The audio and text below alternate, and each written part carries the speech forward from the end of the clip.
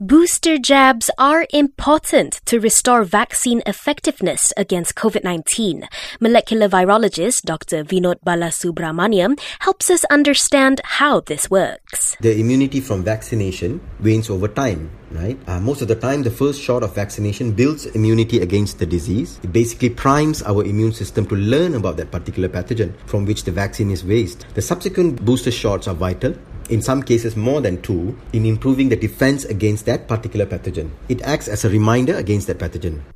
As the highly infectious Delta variant of COVID-19 spreads, health experts are stressing on the need for the public to roll up their sleeves for booster jabs. Dr. Vinod informs us that this is vital because the Delta variant may be able to bypass existing COVID vaccines. The Delta variant will still infect people who have been vaccinated, and that means that anyone who's still not vaccinated at some point will meet the virus. Additionally, recent data has also suggested that immunity provided by COVID-19 vaccines fade considerably over time, which also means that those who are vaccinated are now susceptible to infection with the Delta strain.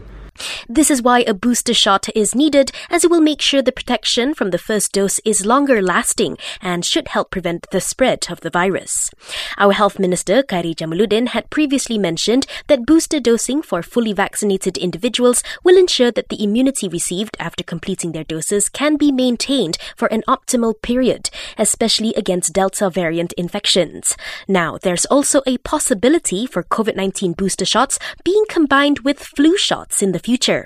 Dr. Vinod tells us drug makers Moderna and Novavax are working on this. It will encode the COVID-19 spike protein and the flu hemagglutinin glycoproteins, which are crucial proteins for both the viruses, right? Now, this is not something new. We know that combination vaccines have been used for years. If you look at the pediatric population, we have the measles, mumps and rubella, the MMR vaccine, and the diphtheria, tetanus and pertussis DTaP vaccine, which have been long used in the general public. He is confident of this idea of fewer shots, as it will reduce doctor visits as well as consolidate supply. Meanwhile, starting next Monday, you will be allowed to register to be on a waiting list to get COVID jabs, including booster shots. The Health Ministry says recipients will be contacted by private health facilities to replace no-shows or cancellations.